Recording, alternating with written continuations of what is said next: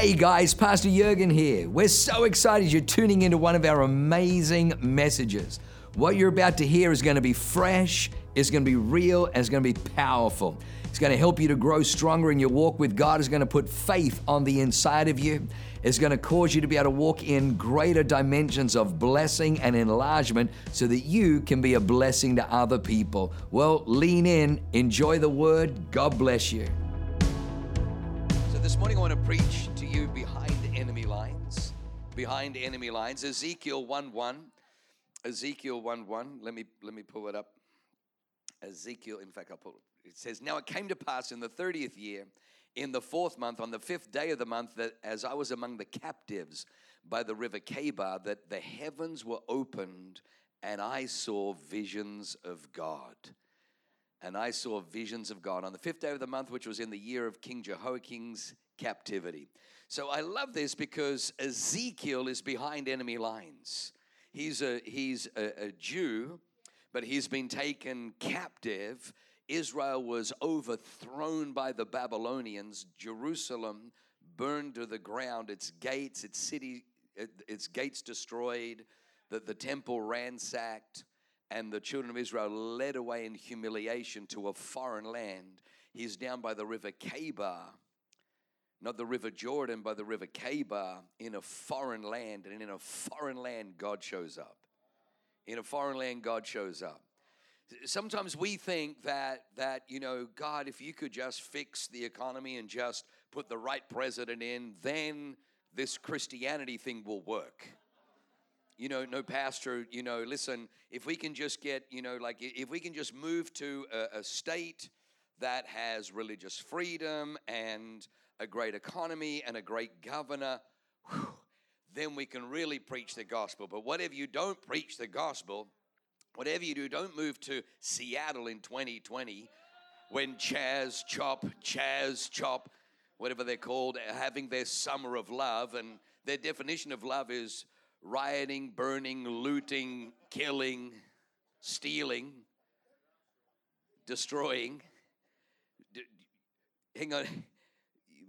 You don't move to a crazy state in the middle of the most severe lockdowns with a crazy governor with crazy people in charge because you think that I'm going to relocate to a place that is more gospel friendly.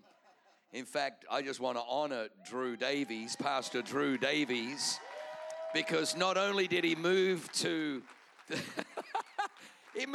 belly of the beast, but he's kind of like he got swallowed by the belly of the beast, and the beast thought, yes, I've swallowed him. But Drew's in there hacking away because he got swallowed with the sword of the Spirit, which is the Word of God. He hasn't stepped back from the Word. He's wielding the sword. He's breaking every single record. Can I just say they just closed on their first building, or they bought their... You don't buy your first building in your first year of having a church open, but Drew Davies did.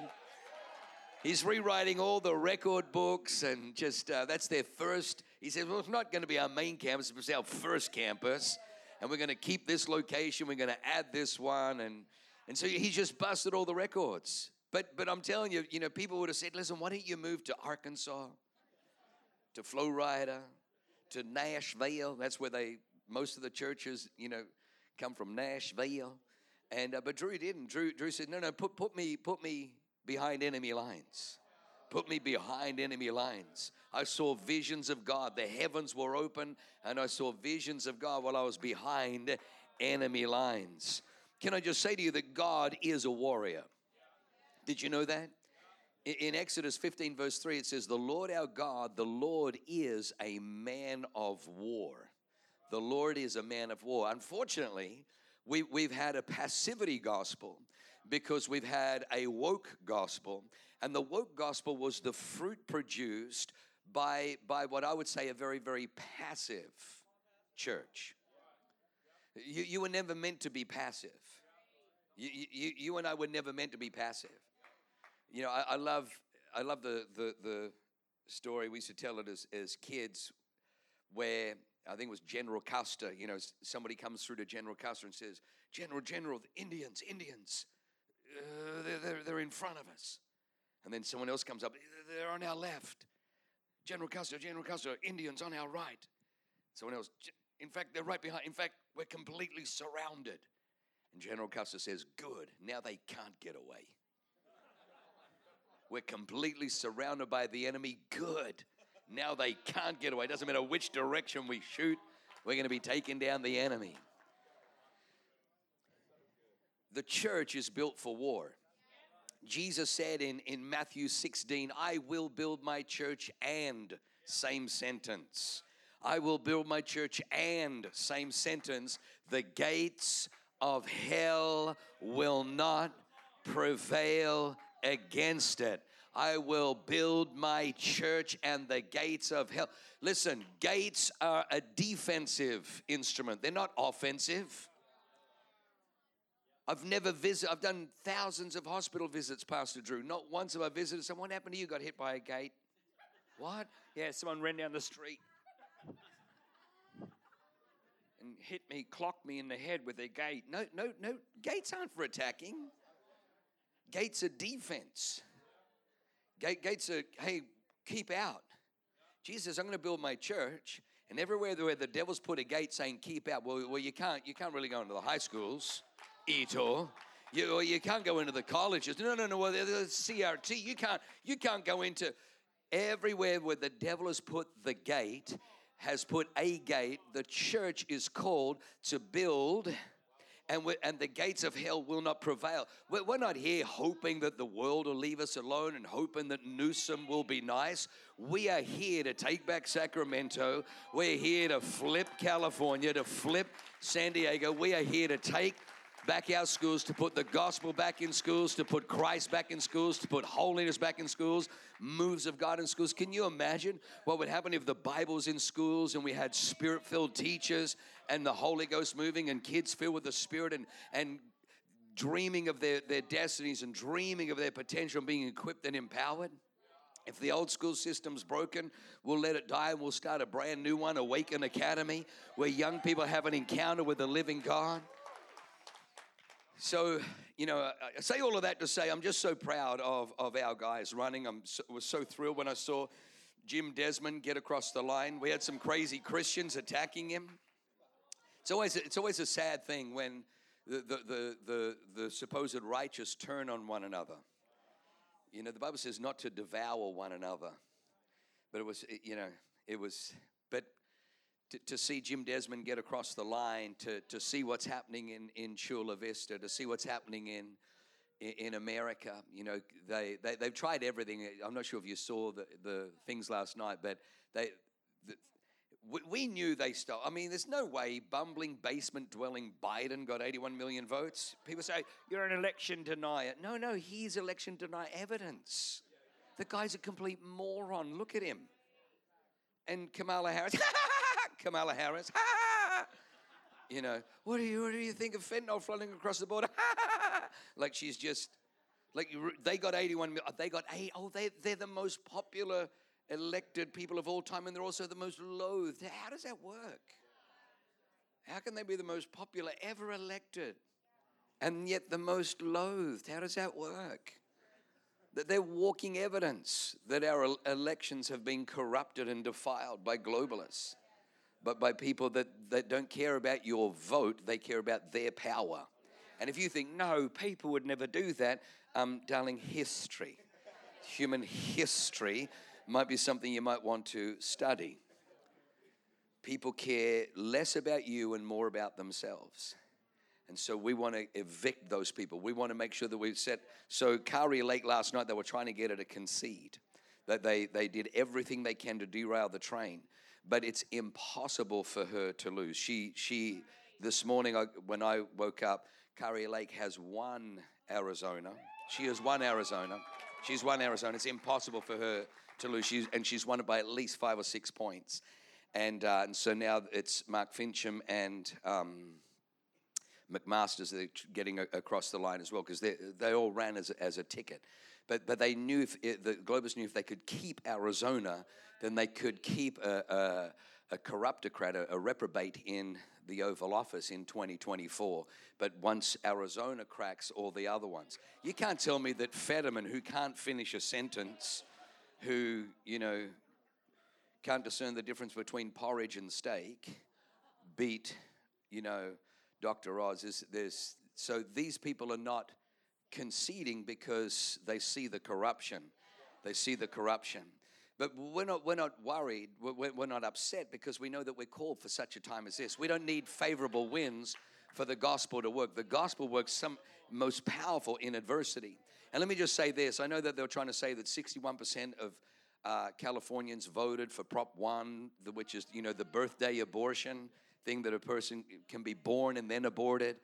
61% of didn't. It's a wickedness. But don't think this is the first time that this has happened. This is not the first time this has happened. In Egypt, an edict was given out that when a baby is born and it's male, it is to be thrown into the Nile River and drowned. But the Bible says the midwives feared the Lord.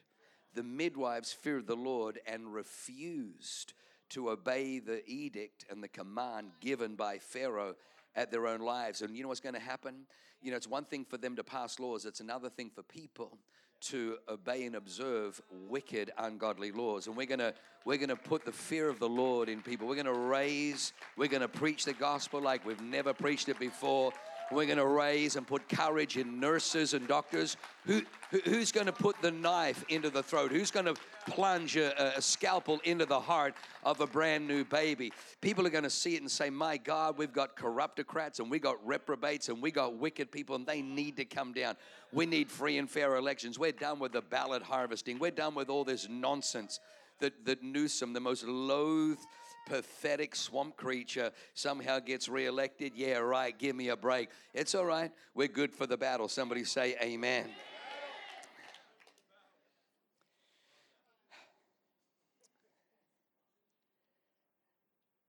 Bible says that he arms us and equips us for battle. You are armed and you are equipped for battle. He arms you and equips you for battle. The Bible says put on the whole armor of God. Put on the whole armor of God. It's not a fashion thing. Put on the whole armor of God. I like that's a nice helmet. The breastplate of righteousness. Have you got anything in yellow? It's not about fashion. Take up the sword of the Spirit, which is the Word of God. The Word of God is a sword. Well, Jesus, I'm not sure you should use that kind of vernacular. It lends itself to violence. Sword of the Spirit. Can't you say, it's the fluffy toy of the kingdom? Take up the Word of God, which is the sword of the Spirit, the shield of faith, by which you'll be able to extinguish all of the fiery darts of the evil one. All the fiery darts of the evil one. You and I are created to walk in the armor of God. You and I, on this side of eternity, we have mission, we have assignment. Now, when we get to heaven, all our enemies have been defeated. God said, sit at my right hand till I make your enemies a footstool for your feet. When we get to heaven, the battle is over. Let me tell you something about battles. You know what emerges from battles? Heroes. What emerges from battles is victors. When we get to heaven, the battle's over. I don't know about you and me, but I want to live this life. I want in this life to conquer some giants. I want to take down some strongholds. I want to defeat some enemies. I want to wrought some victories that seemed impossible. God has equipped you and I with armor. He has equipped you and I with weaponry. He filled you with power from on high. You shall receive power when the Holy Ghost comes upon you. And you'll be my witnesses. We are called to flip. We are called to turn. We are called to shift. We are called to bring down. We are called to exalt. We are called to lift up. We are called to bring heaven to earth. We are called to bust the devil. Jesus defeated the devil 2,000 years ago. And for 2,000 years, the church has had authority over the devil, but we had a generation, 2 generations ago, that decided they just wanted to go passive Christian. So they handed down a woke gospel, and so now we're in the mess that we're in. But I thank God for the mess that we're in, because we are raising up warriors. Can somebody say amen? King David, we all know King David is the one who took down Goliath, and David, the great king of Israel, and, Jesus, son of David. But David, when he turns up to the battle, everybody's looking at him. Who's that kid? Oh, he's the shepherd boy. He's the eighth son of Jesse in Bethlehem, and yeah, he's a courier today. He's bringing bread, wine, and cheese to the commander of the army to bring back a report to his daddy. So everybody knew David as the shepherd. Everybody knew him as the courier.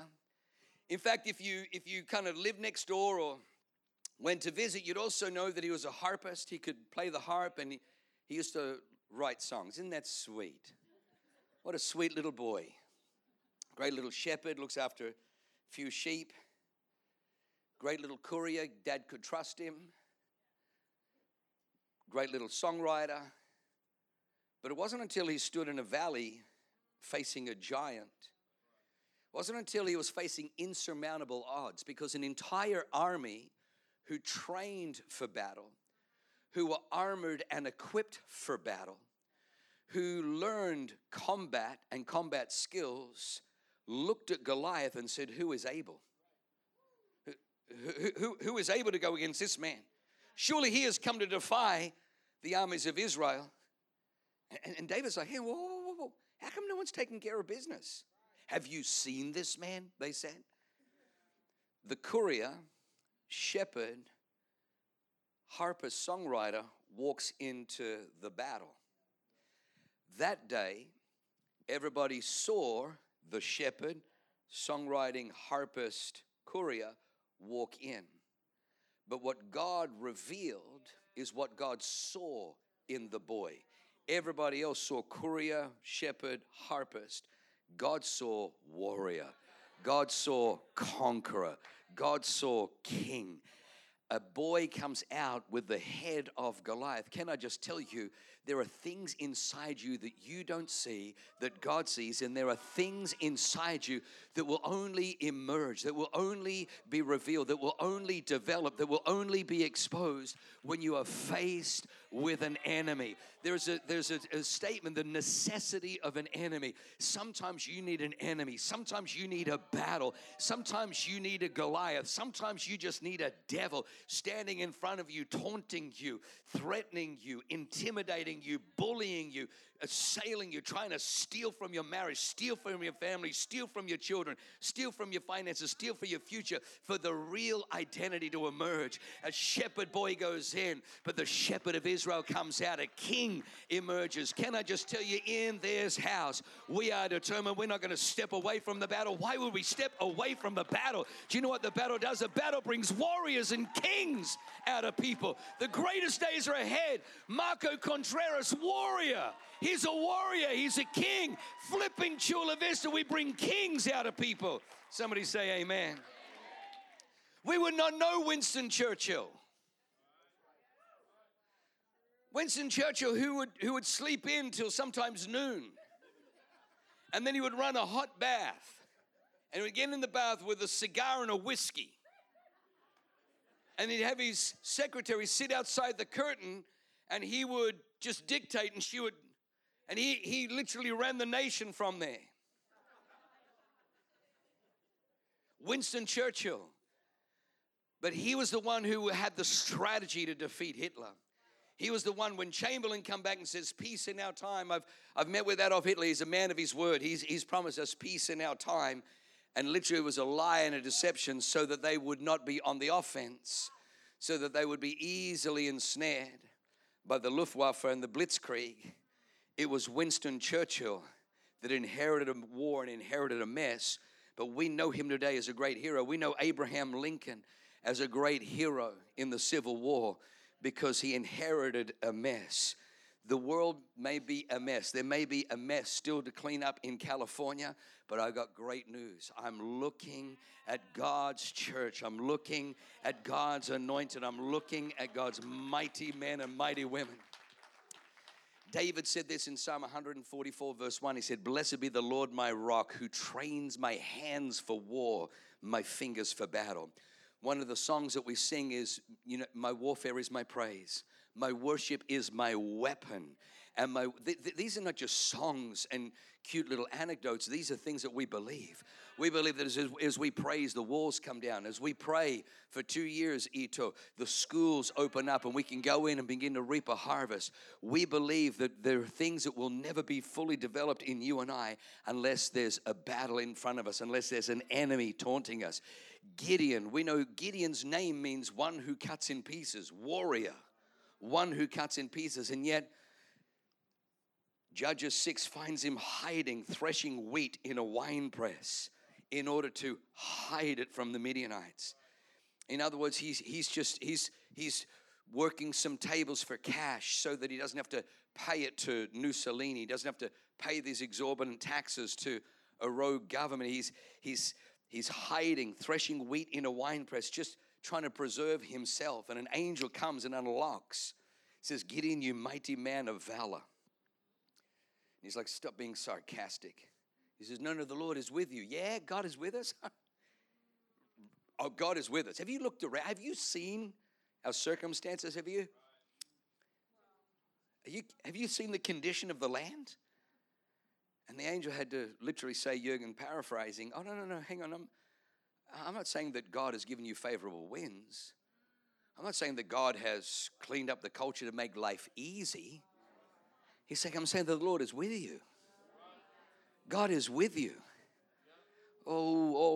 Some knucklehead was piping off about California this morning that doesn't live in California. I get a little bit defensive. Lynn's like, "How does that make you feel?" I'm like, "I want to headbutt the person, but they're a woman."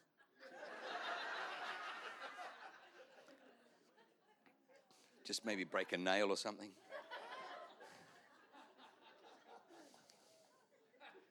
So easy just to throw stones. California, look at, it's unfavorable. I like it. I like it because the Lord is with me.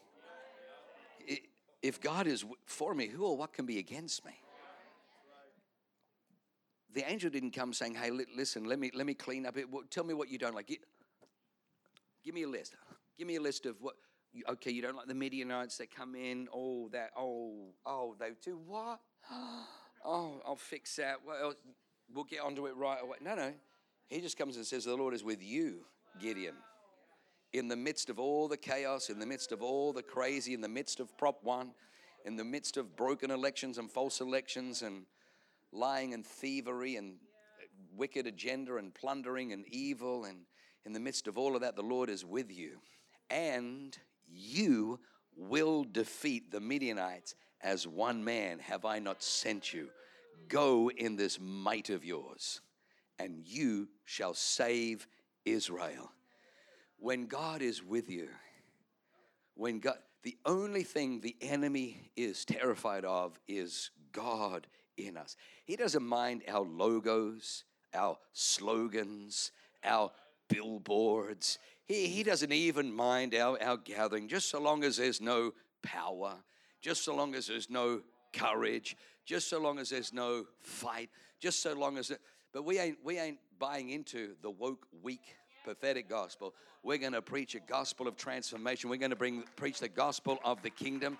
This gospel of the kingdom must be preached, then the end will come. We're preaching the gospel of the King's dominion. We're preaching the gospel of taking our cities back one school board at a time, taking our cities back one district at a time. We are here. We are not stepping back. We are stepping up, and we're going to bind and loose, and we're going to tear down, and we're going to take down everything that opposes God. Can somebody say amen?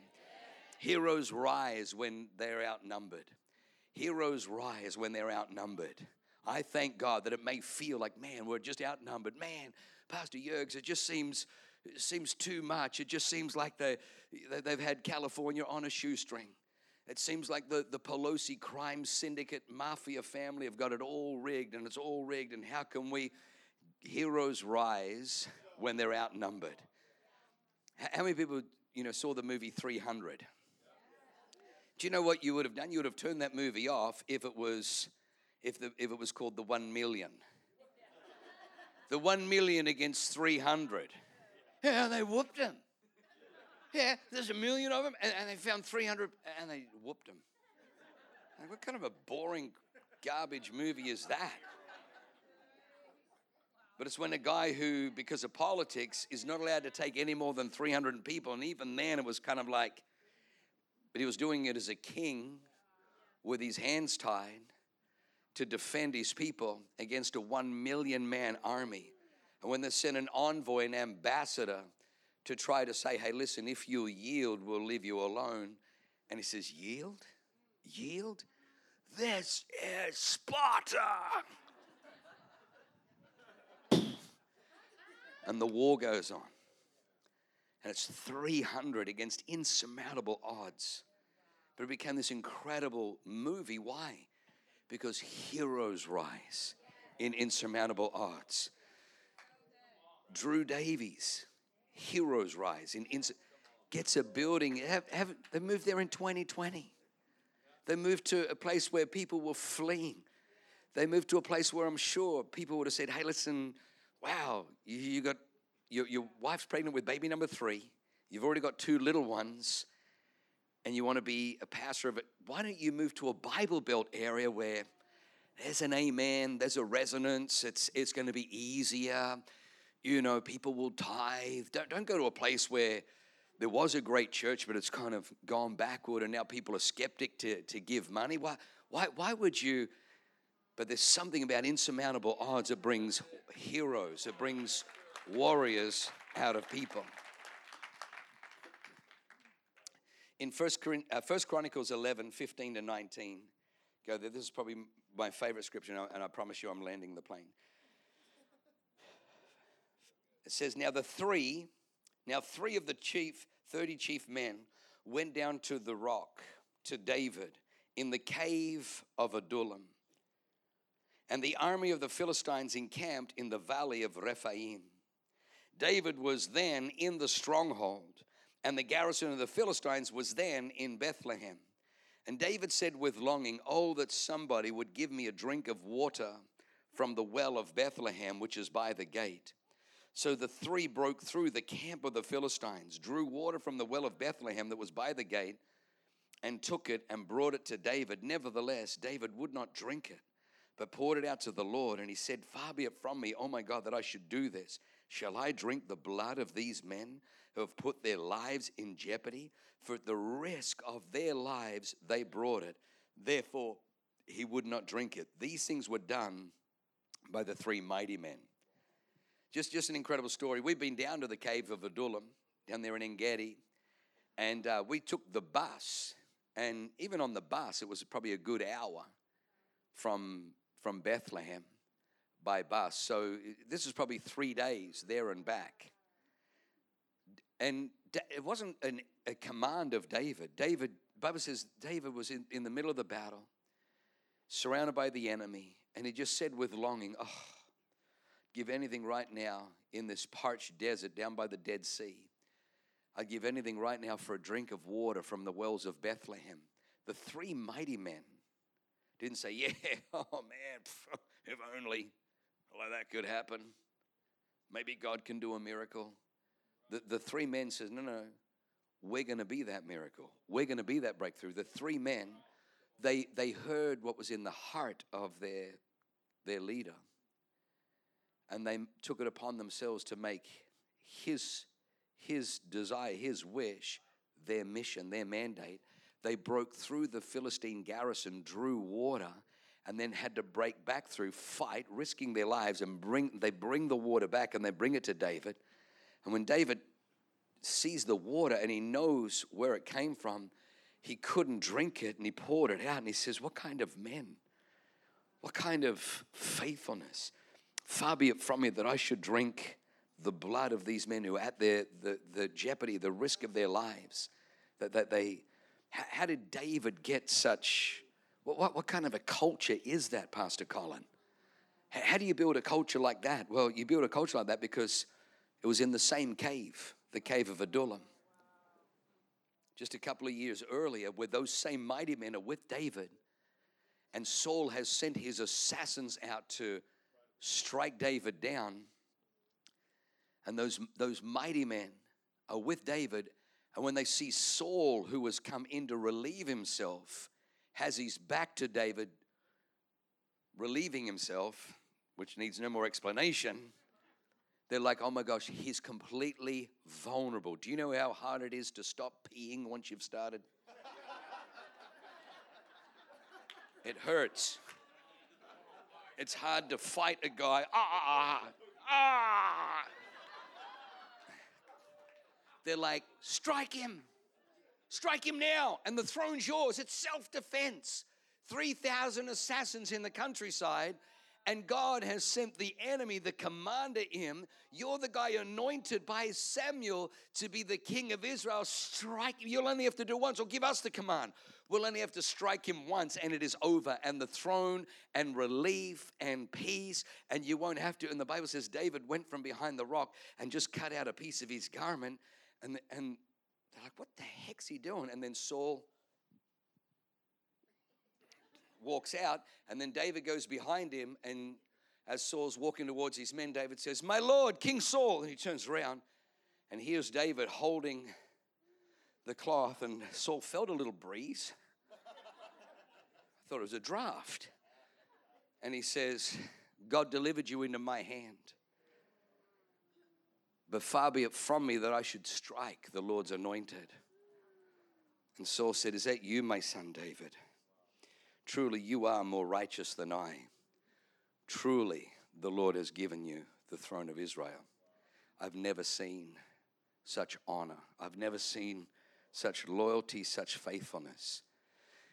David's men on that day saw a faithfulness and a loyalty that inspired them.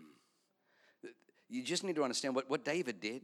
Like, when God says, David is my favorite, we can all throw stones. Yeah, what about Bathsheba? Oh, well done, Einstein. Well done.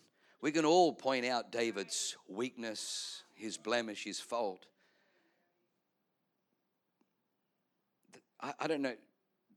David didn't have a... Where did he get that from? Saul was the first king. It wasn't like David read in the annals of the kings of Israel that there was another king. And, you know, there was another... There was no example of what David did. David was a pioneer in honor, pioneer in faith. He knew the things of God, that if he was to take the throne by shedding blood, he'd have to keep the throne by shedding blood. That's why those who stole the election in 2020 through fraud had to use fraud yesterday to keep power in 2022. Because if you use it to get it, you got to use it to keep it. But yesterday was incredible. It was exposed on many, many fronts. Yesterday, what happened, and even the areas where it looks like, oh my gosh, you know, we lost. You know we didn't lose, but you know they're already the false prophets, the prophets of Baal, the mainstream media are calling it to Fetterman and calling it to Shapiro, calling it to no. The battles, it's about to all unravel. It's about to all come undone. It is a time of warfare. It is a time of battle, but God works behind enemy lines. God brings warriors. Our job is to raise, develop, release, and deploy warriors in such a time as this. Somebody say amen. Amen. Joseph, I didn't even have time. Joseph was behind enemy lines. Joseph's down there in Egypt, sold into slavery. But the Bible says, and the Lord was with Joseph. Yeah, but you know, he had a dream of greatness. And now look, he instead of Harvard, he's a slave. Instead of Yale or Oxford, he's taken down in shackles and chains and sold into slavery to Potiphar's wife, or to Potiphar's house. And then Potiphar's wife decides, well, he's chattel. Potiphar's away, I keep getting lipstick on his collar. If he's doing it, I'm going to have some. Slave boy, run my bath. Now sleep with me. And he's like, I ain't sleeping with you. I'm not even tired. It's the middle of the day. The Bible says he refuses to lie her, even though her advances were daily. Every day she's trying to seduce him. Every day he refused to be with her, be near her. Then one day, she corners him in the house, sends all the servants out, and she comes out completely disrobed. She ain't going to tell anybody because the penalty for adultery in Egypt for a woman, and it's still the same today, is death. So she ain't telling nobody, and there's nobody in the house. There'd be no witnesses. The only person who would know would be Joseph and her. But Joseph's like, sorry, darling, there's a thing called God. And so you would know, I would know, and he would know. And right now, he put a dream in my heart. And I know that he's with me. And the devil's trying to say, give up on your dream. How is the sun, moon, and stars going to be? Look at you. You're a slave. You have no passport. You have no driver's license. You have no freedom. You have no identity. You are a slave. You are chattel. There's a receipt over here that says for 30 pieces of silver, you were purchased by Potiphar. You are his slave. But Joseph's like, even though circumstances aren't favorable, and even though odds are insurmountable against me, if God is with me, greater is he that is with me than anything that I'm facing out there. And the God that is with me is not a man that he should lie. The God who is with me is the God with whom all things are possible. The God who was with me put the sun, moon, the Bible says he hung the earth on nothing. Have you ever looked at the earth from outer space? It hangs on nothing. It doesn't fall down and bounce it just hangs on and rotates perfectly. This is the God that's with Joseph. Joseph then gets falsely accused of attempted rape, and now he's in a prison. You would think in the prison, it's over. No one's going to hire an ex-felon, especially for attempted rape. The most untrustworthy human is somebody that when his master goes out of town, tries to rape his master's wife. Oh, give up on your dream. You're in a prison, look at the bars. But he saw through the bars and saw the stars. And God says the sun, moon, and 11 stars would bow down to him. He refused to give up because God was with Joseph in the prison. And he kept interpreting other people's dreams. He kept being faithful with other people's dreams. And then God exalts him to the right hand of Pharaoh. Now his brothers, those little dirty dogs, his brothers come to him. And I want to finish with this. His brothers come to him, and when they realize who it is because of a famine in the land, they fall on their face and they realize, oh my gosh, this is God. God has brought our sins full circle. We deserve to die. Did he not scream? Did he not beg us not to kill him? Did he not beg us? Remember when he cried and pleaded with us not to sell him to the Ishmaelites, but we did it. And then we went back and broke Daddy's heart. We broke Jacob's heart, saying that the son that you love, the one that you made the multicolored garment for, he's dead. Is this his garment? We found it all torn, and they put goat's blood on there. And the Bible says, and Jacob died on that day. And they said, surely this is God. This is God. In the Middle East, they call it karma. Over here, there's a saying, what goes around comes around. They're saying this is justice. And watch Joseph. Joseph has God with him. He has the Spirit of God with him. They were nasty, cruel, unkind, unfair, uncaring. Literally, murder was in their heart. But they didn't murder him because they could make money. So they sold him into slavery. But they're like, he's as good as dead. And Joseph says, am I in the place of God? He says, do not be afraid. What you did to me, you meant for evil. But God, he meant it for good. He sent me ahead of you to Egypt. And so he has been with me all these years. And he has exalted me to this place. Don't be afraid. I'm going to look after you. I'm going to look after your wives. I'm going to look after your little children. And I'm going to look after all your livestock. Because he sent me ahead of you. What you meant for evil, God meant for good. That's the God that we serve, that only comes out in insurmountable odds, only comes out when we face adversity, when we face injustice, when we face cruelty. The things that God has been able to do in Leanne and I look back, and absolutely I wouldn't choose some of the things that Leanne and I had to go through, but I wouldn't change one of them. I wouldn't change, because it forced me to get out of my flesh into God, so that we have no animosity, we have no animus towards the people who meant us harm and meant us evil. Come on, let's stand to our feet. Lift your hands high to heaven. The gospel works at its most potent behind enemy lines. Behind enemy lines. I say all of that to say we are winning, but I didn't want to because it would ruin the message. We are winning. We are winning. But right now there is a battle raging, and that battle is going to bring kings. Colin Higginbottom. Colin and Melissa Higginbottom moved to San Diego with a flooring company. With a flooring company. Everybody saw, well, he's a great marketplace guy and a business guy. He's a business owner. Oh, he's got a flooring company. But because he's faithful, because he's willing to walk into a valley where there's a Goliath, a king is emerging. A conqueror is emerging.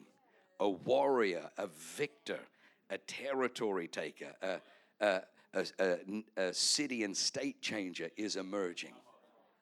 Lift your hands high to heaven. Father, I thank you for these great people. Thank you for your anointing and your favor. Never ever fear the battle. God has equipped you for the battle. Put on the whole armor of God that you may be able to stand against and having done all to stand therefore. Stand therefore. I will build my church and the gates of hell will not prevail. Take up the sword of the Spirit, the shield of faith, the helmet of salvation, breastplate of righteousness, belt of truth, feet shod with the preparation of the gospel of. I'm telling you, you are anointed and appointed for such a time as this. Any adversity that you're facing, the adversity is there to bring greatness out of you. The adversity is there to bring the warrior out of you, to bring the king, to bring royalty, to bring a crown. David walked in and took the head of Goliath, but on the head of David, not long after that, a crown was placed. You may be in the battle of your life. You may be facing Goliath. Guess what? You're coming out of that valley with the head of your enemy, and then a crown will be placed on your head. A crown will be placed. Father, we thank you right now for your sons and daughters. Bless them, I pray, in Jesus' name. Everybody said, amen.